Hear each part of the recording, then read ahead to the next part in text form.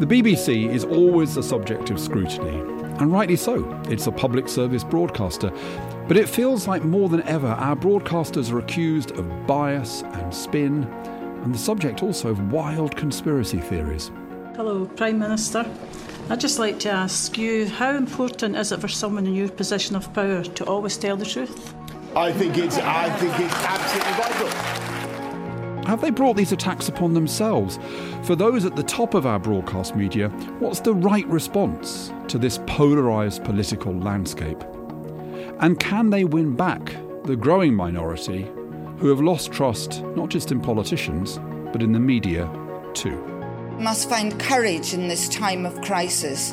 And most of all, we must unite to use the power of television to protect democracy because it is being seriously undermined. Welcome back to Polarised, the podcast from the RSA that's all about the big divides in our politics and our culture and how to fix them. I'm Ian Leslie. And I'm Matthew Taylor.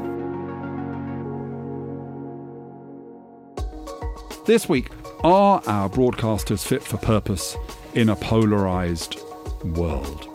I went along tonight. I wanted to take part in the debate on the climate emergency. It's one of the biggest issues facing the country. I talked to the editor of Channel 4 News, and he said no.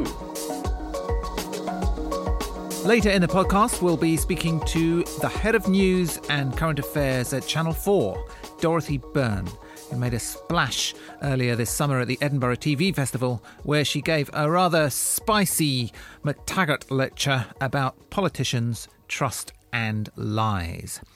We are also going to ask Dorothy about a very recent controversy at Channel 4 where they empty-chaired Boris Johnson and he threatened to review their broadcasting licence. It's all been very handbags at dawn.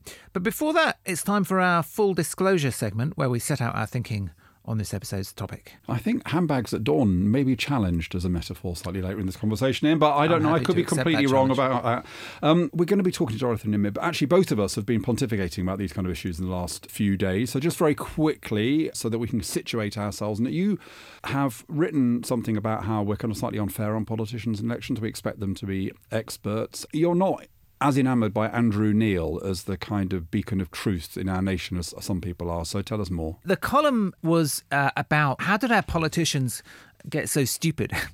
You know, at least how did a lot of them get in the position where they are saying and doing stupid things? Because they don't start out as stupid. I mean, and some of them start out, you know, they go into politics sort of replete with incredible kind of academic credentials and you know, Boris Johnson speaks several languages. These are not like, you know, thick people.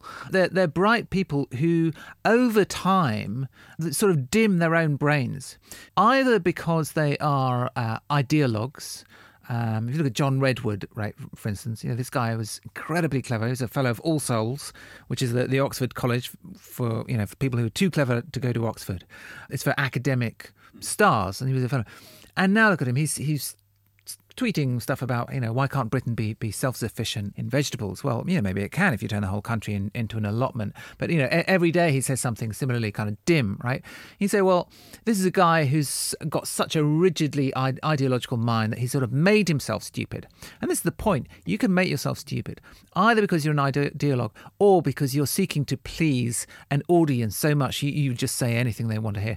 And this is Boris Johnson's problem. I don't think Johnson's an ideologue, but because he is so sort of enthralled to saying whatever the next audience needs to hear, he's just forgotten how to think for himself. And it's not just about Johnson or Redwood. This is just a problem for our politics as a whole. We've rigged the game to make our politicians stupid. Because what makes you stupid? Not being able to admit doubt or uncertainty, not being able to think about your own beliefs. We always expect politicians to project this incredible confidence and certainty.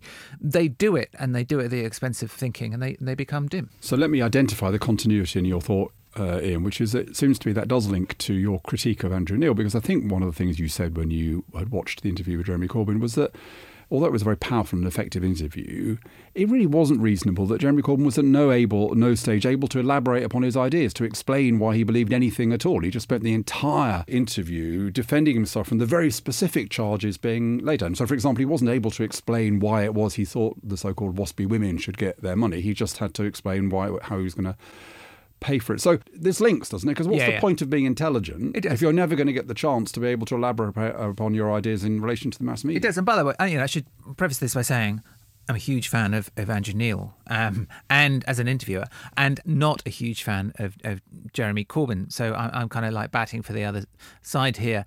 And generally, I thought that was a powerful interview. But there were moments there where I was like, well, he should be allowed to explain what his policy is before we just get into a debate about the numbers, because otherwise this is just a meaningless debate for most people. And on the other point, on terrorism, Neil made it about whether or not he'll take out the head of a terrorist network, right? It's just like, in the context of foreign policy and how you fight terrorism, actually that's a kind of trivial point. It's really just about posturing. And you're just demanding that the politician adopt a certain posture, a certain stance or not. That is the kind of thing that makes our politics stupid.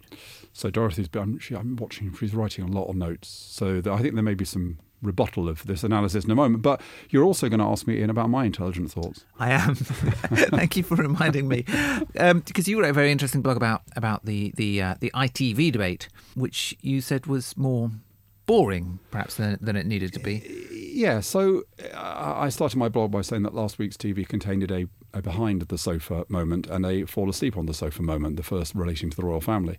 What struck me about the ITV debate was actually, in contrast to Andrew Neil, actually, it was quite open-ended. I think they were allowed to make a statement at the end, and maybe at the beginning as well, I don't know. But there were opportunities to speak at some length. It wasn't nearly as kind of constricted, right? So I was just thinking back to when I used to advise politicians, because I did used to advise politicians for question time, any questions and things like that. And what I would have done, and the people that I admired and worked with, people like Alistair Campbell, Philip Gould, Peter Mandelson maybe, would have said, where is our weakness? And how can we use this interview to address our weakness? This is our opportunity. So had I been advising Jeremy Corbyn, I would have said at some stage, say something like, the reason I fight for the NHS and social justice is because I'm a socialist, but more than that, it's because I'm a patriot. It's because Britain is a country that should be proud of its institutions and proud of its commitment to fairness. So for me, this is all about standing up for British values. And that would have got people sitting up a bit. Well, I'm not expecting that from Jeremy Corbyn. And if I'd been Boris, I would at some point have said, look, I know some people think I've got a colourful past. I've sometimes been a bit careless of my words, and I regret that. But I want you to know that from the bottom of my heart, I want to provide service to this country. I am a public servant first and foremost. Now, neither of them took any opportunity to say things which might have addressed, respectively, the view that one's a socialist ideologue and the view the other one's just a kind of self-seeking rogue. Now, it might have seemed, and this finished my argument, it might seem this is unrealistic that they would do this. But I remember 2005, and Dorothy probably remembers 2005, and the masochism strategy. We realised in 2005 that Tony Blair was probably going to beat Michael Howard, but people were so angry with Blair because of Iraq, because of student fees, and because he'd just been in power a long time. And if people felt that voting for Blair meant a kind of vote of confidence in him, they weren't going to do it because they were so pissed off. So the masochism strategy involves Tony spending 2 or 3 months on and off, going into studios and being shouted at. And he didn't like it, and none of us around him particularly liked it.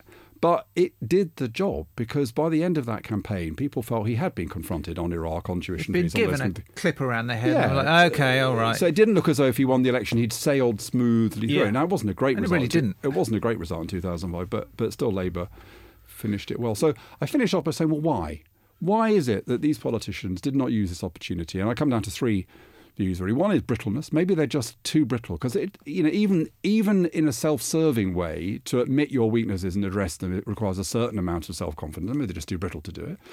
Secondly, maybe the people around them haven't got the courage to say to them, you've got a weakness here, you've got a problem here, you kind of need to address it. And then thirdly, which I think is probably the reason, because neither of them are actually interested in reaching out to anyone at all. But they have to be interested in it, and this is what I don't understand. Well, Boris doesn't need to be to win. Corbyn does, but ideology doesn't seem. Now, our producer is waving at us and looking anxious because he's spent all week getting an all-star guest in, and now we're wittering on. Yeah. So we'll just use those interventions as background to the main business of the programme.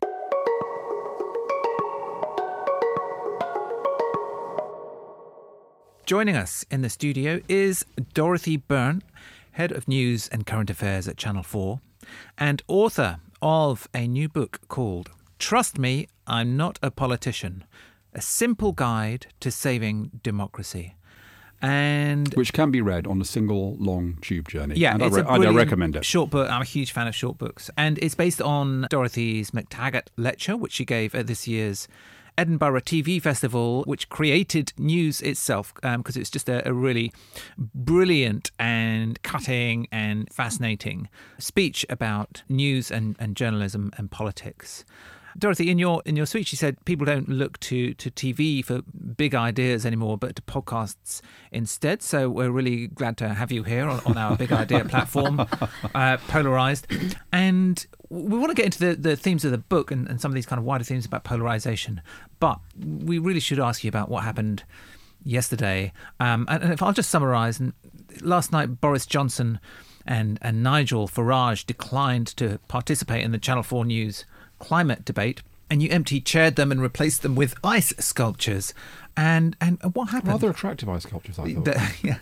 And so what happened from your point of view? And they gradually melted during the programme symbolically. I thought aesthetically it was better than the tub of lard that once replaced Roy Hattersley on Have I Got News for You. Although that tub of lard was a classic, true. Wasn't it? Well, it was a debate for party leaders. There were huge calls, there have been huge calls for a broadcaster to hold a climate debate. So we held one. I think it was disappointing that two leaders didn't want to come on. Michael Gove turned up and said, "Can I come on?" But he is not the leader of his party. So we said, "No, you can't." And it was a shame that we didn't hear directly from the Conservatives, although we did our best to represent their views, and I hope that they will come on Channel 4 News another time. I mean, we've invited Michael Gove to come on another time. And just to be clear, why didn't you accept Michael Gove's offer to take up? Because he wasn't a leader, and it was an event for leaders. We said the same thing to the SNP, who initially offered Ian Blackford because they thought that Nicola Sturgeon might not be able to get there on time. But we said, people want to hear from the leaders, and I think that was the right decision. Going back to you talking about people being stupid or politicians coming across as stupid, I think in the debate last night, they were well informed, actually. Yeah, in fact, some of it was good. Stanley Johnson said to me, they were very well informed. They knew a lot. I think that they were impressive, and that doesn't mean that I don't think that Nigel Farage wouldn't have been impressive with his great knowledge of climate change had he decided to come. And maybe he'll come on Channel 4 News and give us all his great knowledge of climate change another time. Going back into 2005, I'm pretty sure that Tony Blair was challenged to do a debate then, and he just said no, because up until the debate started to become a conventional thing, if you were ahead, you didn't have a debate because there was only downside, not much upside. Now, this year there was the head-to-head ITV debate, very disappointing, but nevertheless it took place. Then you had the kind of relay baton BBC version where they were all interviewed, but in front of a live audience. Andrew Neil, the big issue now is whether or not Boris Johnson will do Andrew Neil. Then you had your climate change one. When does this kind of inflation of expectations that leaders must respond to broadcasters' demands, and that if they don't, somehow they've failed some kind of public test? This could grow and grow and grow, couldn't it? Why isn't every leader appearing on Match of the Day or whatever, Well, I think it's right that broadcasters should say you should come on TV. And I actually think it would be good for politicians if they did come on TV more and they came on at length. You were criticising the Andrew Neil interview. I think one issue may have been, in fact, that it was only half an hour. And he's trying to cover all the policies. And in the past, politicians regularly did long interviews, 45-minute interviews, that's a great point. 1 hour interviews, and I think we need more of those, but politicians won't put themselves up for them anymore. Also, we used to have press conferences in the morning during elections in which leaders would be questioned in some detail about their policies.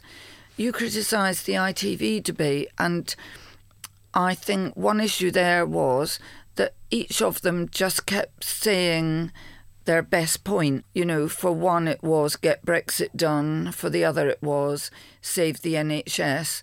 And by the end, this isn't a criticism of ITV, but I felt I didn't really hear very much. That was an hour of TV in which two men just kept repeating what they thought were their best messages. So politicians have come to think that that's good for them, and they will complain about the soundbite, but they are the ones who give the soundbite. Theresa May was famous for saying hardly anything at all when she was interviewed. I mean, for the book, I interviewed quite a number of BBC people, and one of them said interviewing Theresa May was completely pointless because she never said anything at all. Well, look what that did for Theresa May. Politicians have got to recognise trust that the people of Britain have in them is going lower and lower. So it was about 21% before the referendum debate. The Channel 5 survey of 2,000 voters found it was now 9%. It will be going into negative if politicians keep lying and not saying anything. What do we agree? The public is disenchanted, angry, and they're not getting served well by the system. If we had Alistair Campbell in the room, he would say, absolutely agree, and it's 90% the fault of the media. And now you're in the room, and I'm paraphrasing you when I suggest that you're saying 90% of the problems lies with the politicians. I think for the public, they would generally say it was a kind of folie à deux, that both sides have contributed to this Would state they of affairs. actually use the phrase folie à deux? Well, Ian, my friends would, let's be frank. You do not want to recognise that there's think, a kind of dynamic here? Some of, I think the first issue, style of questioning that is incredibly aggressive and in which you as a listener or a viewer are going, for God's sake, let that man speak. Mm-hmm. I think on the whole we've moved away from that very aggressive questioning and that form of questioning where you know it's a game for the journalist, that they sat all day, and I know that this did used to happen. People would sit all day and try to work out how they could trick a politician. Isn't that the Andrew Neil style? No, I think his style is slightly different. That style of just trying to trick you, viewers said it was a turn off. I mean, they really did complain about it a lot, and so people have stopped doing that. And if you look at the way, say, that Emily Maitlis or Emma Barnett interview, it's different to the way Jeremy Paxman interviewed. I think what Andrew Neil does is he works out what your weak points are and he goes for them. If it was a longer interview, you know, ideally you would have an hour with each politician, wouldn't you, in which you would be able to press him on his weak points, but you would also let him talk about what he thought were his best and most interesting policies that would win over the public. At the moment, I feel that all the parties have got loads of policies, but I've never really heard them unpacked. And that's what I quite liked about the debate last night, that it was about one subject. Mm-hmm. So it was quite refreshing to hear politicians talk about biodiversity. Jeremy Corbyn talked about lavender. I mean, we don't get much of that, and we did actually represent the views on biodiversity of the Conservative Party, but most people in this election campaign wouldn't even know that the parties, other than maybe the Green Party, had a policy on biodiversity, because all they ever hear is the politicians banging on about the same few policies. And they go out all day shaking people's hands, going into schools. I think it must be a bit frightening for children, politicians turning up and sitting next to them at the desk. They just on the whole, answer just a few questions from a group of journalists, so we don't learn anything about them. And I think if you went out and you asked people what are the policies on quite a wide range of subjects, people just wouldn't know. Yeah. And they're voting for the politician they dislike the least. Okay. Do you think, sorry, just very quickly, but before Ian comes back in, but I know you would never do this, but if you were advising either Jeremy or any of the politicians, because Andrew Neil mullered Jo Swinson, mullered Nicola Sturgeon, is there any way that you could have advised any of those politicians to go on the Andrew Neil programme and end up doing well? Is there a way of doing it, given the half-an-hour format and given his approach? Is it just something you have to enjoy? Is there a way to come out of that with people thinking, oh, the politician did quite well? Well, sometimes, if you're a politician, you can not answer the aggression given to you with aggression. You can answer in a really calm way and say, to me, that isn't the relevant question. I'll answer it as much as you want, but this is the key point that you're missing. So I think maybe you could train them to not just go in on the defensive. So you've got one person going in on the attack and the other one just being defensive, and they should be confident about their policies. They should believe in their policies. They should be clear about their policies as well, right? I mean, often what he's doing is he's asking them to be clear about things they don't want to be clear about. If you go into an interview with Andrew Neil, you should be absolutely clear about everything. And like you say, you should be confident. If you're confident enough to be Prime Minister, you should be confident enough to be interviewed by Andrew Neil. Yeah, if your policy falls apart because Andrew Neil asked you a question about it, maybe you need a different policy. Exactly. So do we all think politicians are getting worse? Because I always think it's just a sign of ageing, that you look back on any previous generation and think they're more impressive. But I look back on the kind of likes of David Blunkett or John Reid or even Margaret Beckett, and their capacity to deal with the difficult John Humphrys interview was just completely beyond the present generation. They were able to kind of deal with it, try and move it on. Sometimes they were flat batting it, but you never felt they were kind of cowering in the corner, which is what it felt a bit like watching Andrew Neil. The craft skills of the job seem to be have got a lot worse. I think that a number of politicians in the past went into interviews determined to answer the question and confident about their policies, whatever I might think about it. And now they go in scared and they talk about how unpleasant it is to be interviewed. Well, Margaret Thatcher, you often felt really enjoyed being interviewed. And I think one of the really interesting things in that terrific BBC series on Thatcher was looking at all the interviews that she did. Agreed. And when we did Maggie and Me, a programme for Channel 4 for our form of obituary for Margaret Thatcher, we showed lots of the interviews that Margaret Thatcher did with Jon Snow. And you could see that she really enjoyed doing them. There was a real conversation going on. We need to get back to that. But in order to get back to that, they've got to come on and do long interviews. And they've just got out of doing that.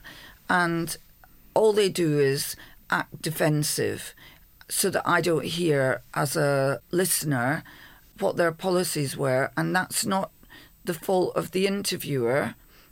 It might sometimes be, but the actual politician isn't expressing their policies. Totally agree. And you know, they should do it for their own sake, because I think if you have to prepare for these interviews and you practice at them, you're just going to get better at them. You're actually going to get better at thinking through your policy issues as well.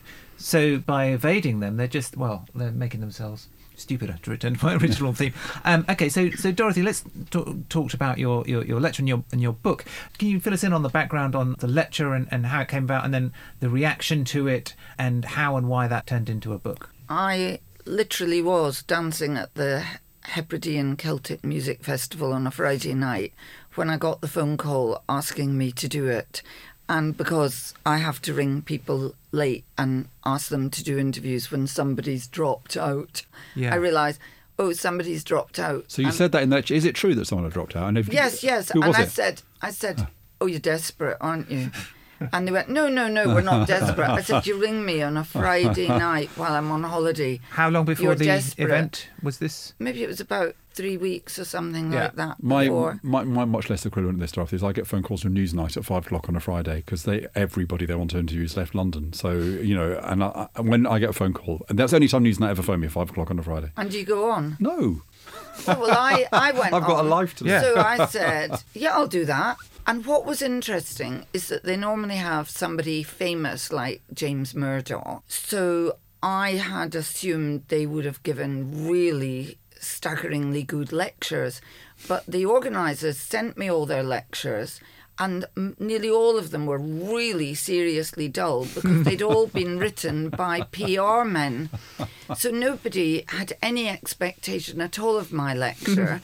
But what was unusual about it was I actually wrote it myself. They also sent me the list of the revered people who had given it previously. And the very nice woman said to me, you may wish to refer to some of them. People often do. Well, when I looked at the list, I thought I will want to refer to them, but not perhaps quite as you think. I mean, Kevin Spacey, can you imagine how I might want to refer to him?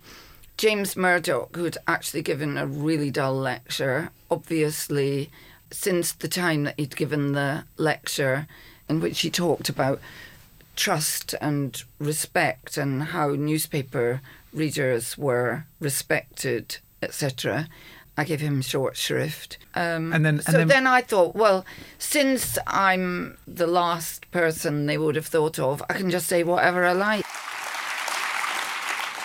I met James Murdoch once, and he patronised and dismissed me. Hey, James, now I patronise and dismiss you.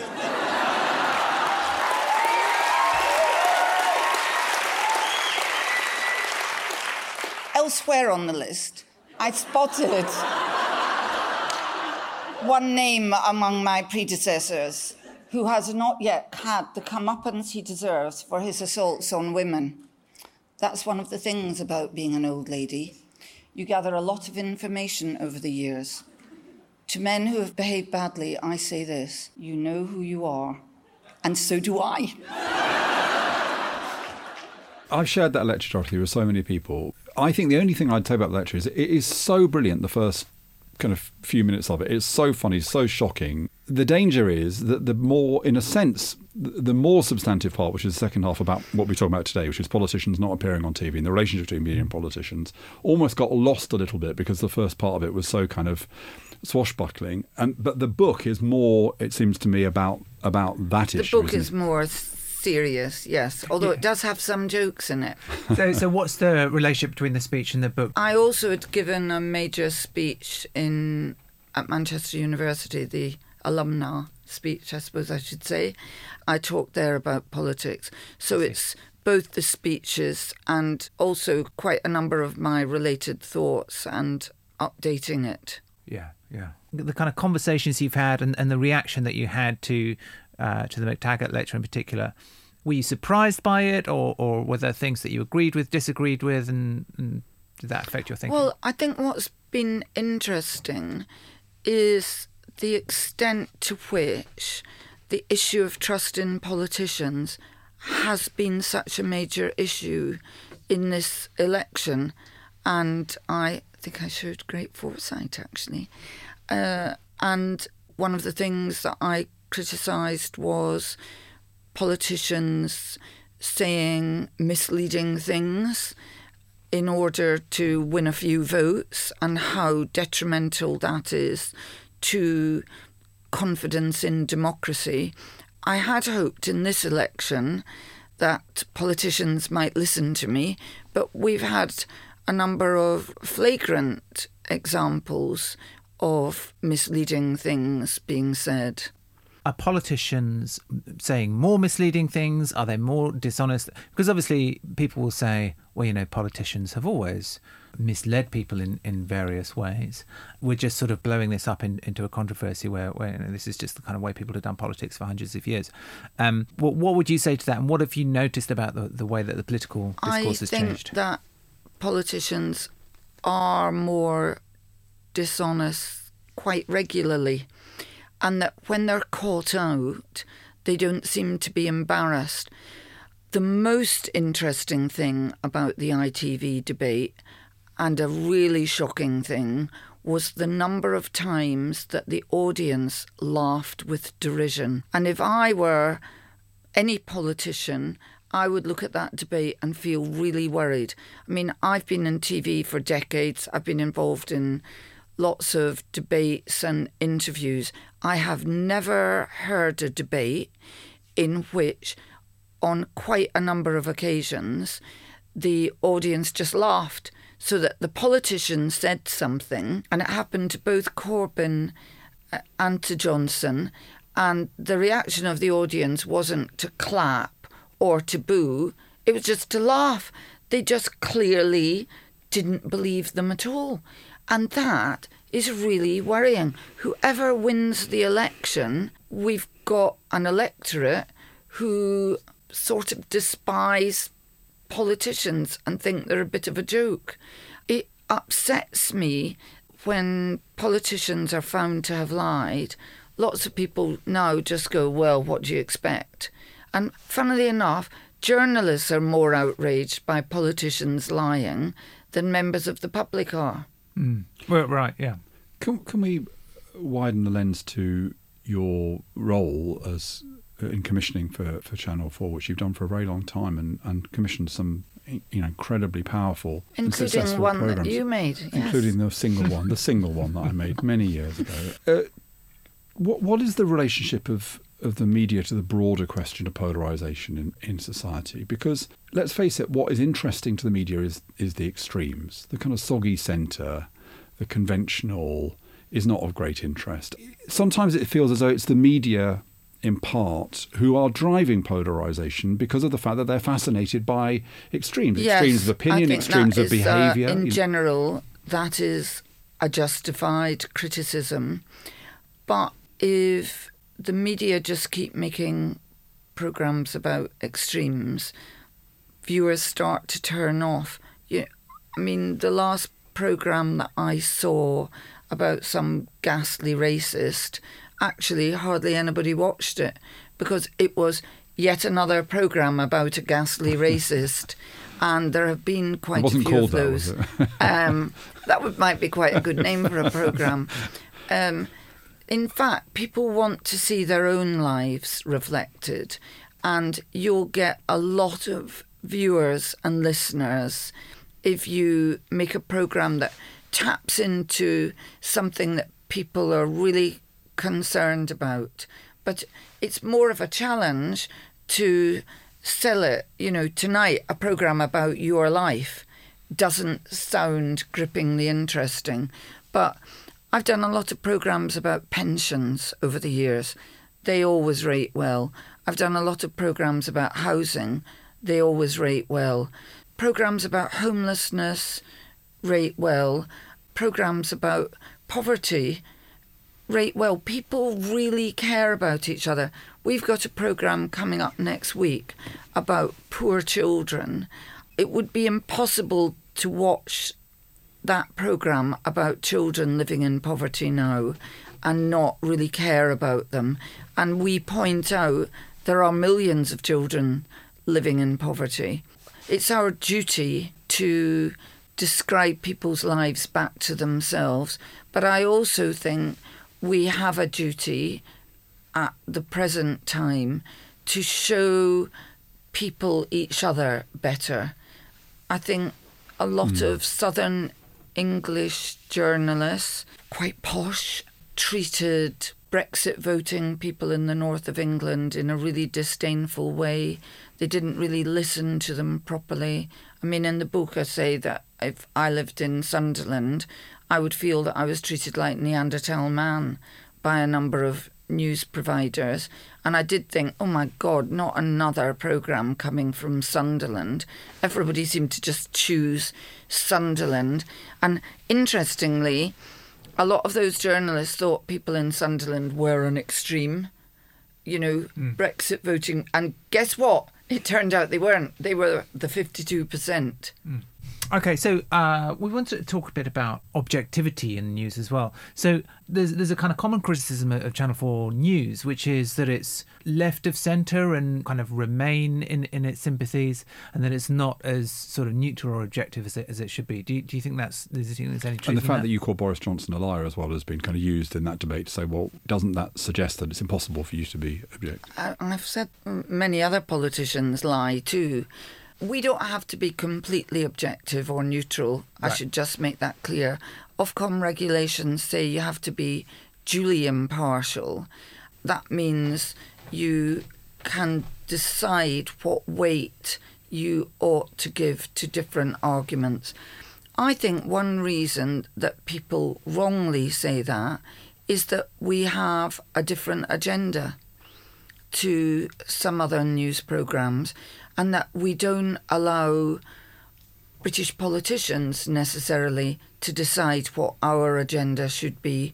About a third of what we do is international news, and that isn't a third of what British politicians talk about.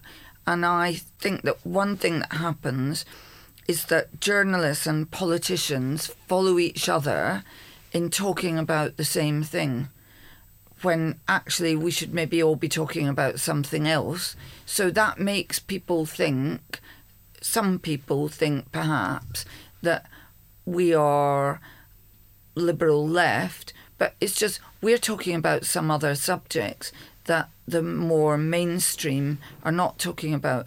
I've never worked at the BBC. One of my close friends and colleagues who worked there for years said that when he was there, they used to compare each other's running orders, and that he always felt he'd got his running order right if it was the same as the running order of one of the other television news programmes. Whereas every now and then I say to Channel 4 News, your news last night was a bit similar to everybody else's news. Hang on, I don't mean that you have to start with Palestine every night, but we're there to be different. Yeah. And I think if you're different, people criticise you. Yeah.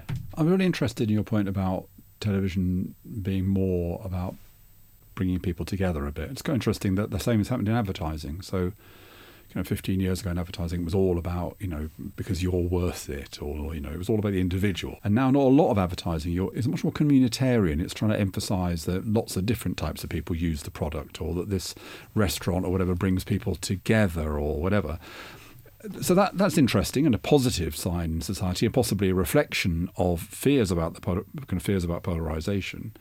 Another aspect is the kind of notion of solutions journalism, which is kind of quite big in the BBC at the moment. I'm just doing a little radio series using design principles to try and solve the problem, to develop solutions to the problem of debt in Barking and Dagenham. What do you think of the idea of journalism that's less about problems and more about solutions?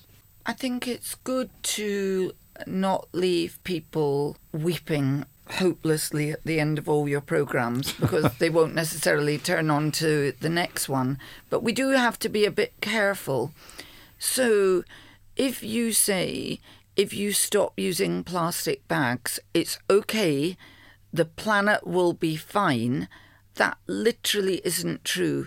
We could all stop using plastic bags, so no whale would ever be found with a plastic bag, and we could still be going to hell in a handcart.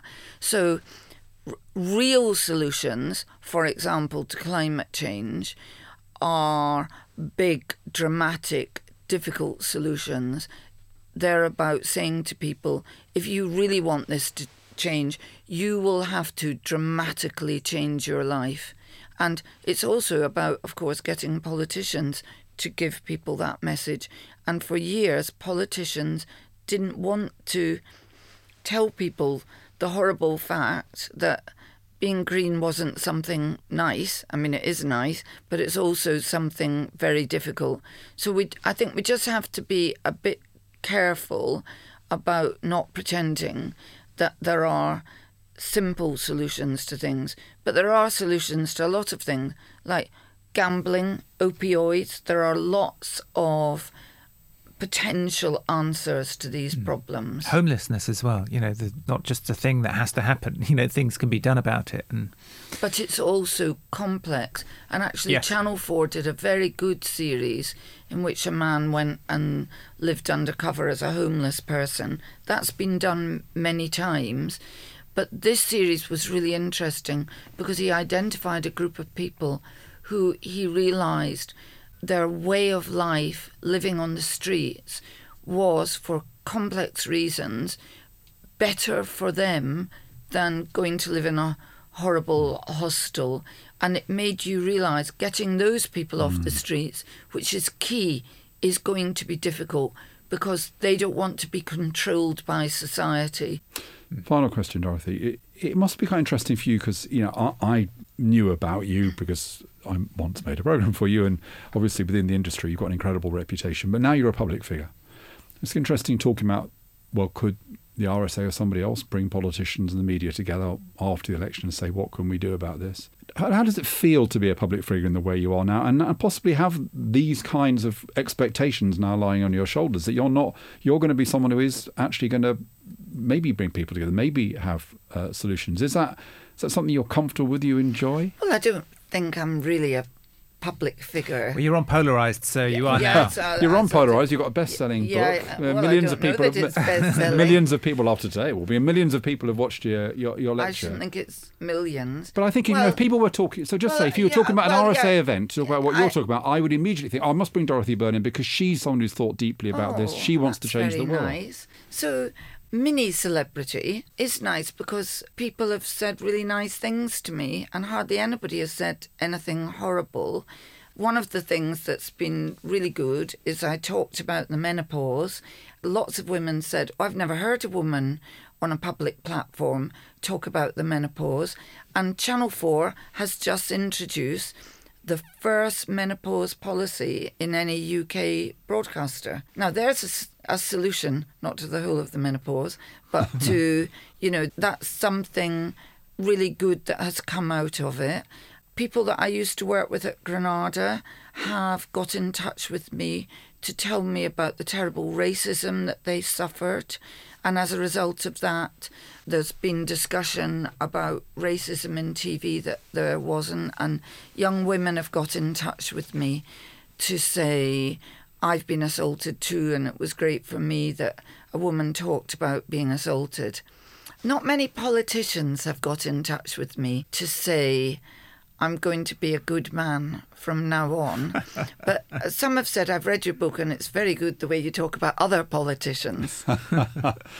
Dorothy, thank you so much for joining us. Your book, Trust Me, I'm Not a Politician, is available from all good bookstores. It is, in fact, I know people say this all the time and it's not true, but it is a really good stocking filler, I would say. It's a perfect thing to open on Christmas Day morning and to read before you plunge into Christmas Day. So thank you so much for joining us. Ian, I think that's it. I just have to end by asking you, everyone thinks the Conservatives are going to get a majority of about 40, 50, 60. Just interested, are you going to smash the consensus or is that kind of more or less where you are? I'm not going to do prediction. I think everyone should stop predicting the election result and just wait until it happens. It's completely pointless. Very good. Good ethical stance. That's it for this episode of Polarised. We'll be back in 2 weeks' time. If you've enjoyed this episode, please do tell someone about it. We'd really appreciate it if you took just 2 minutes to leave us a rating or review in your podcast app. Polarised was presented by Matthew Taylor and by Ian Leslie. The producer for the very last time was James Shield, who has been responsible for all our episodes of Polarised thus far. You've never heard his voice and you're going to hear it now. So do you want to say goodbye, James? Just say goodbye. Oh, goodbye, and thanks for listening. And it's been really good to work with both of you. Thank you, James. In the studio, we have Craig Templeton-Smith, who is going to be trying to pick up where James left off, filling those big shoes. So welcome to you, Craig, and we'll see you at the next programme. Hopefully you'll be listening too. Polarised was brought to you by the RSA.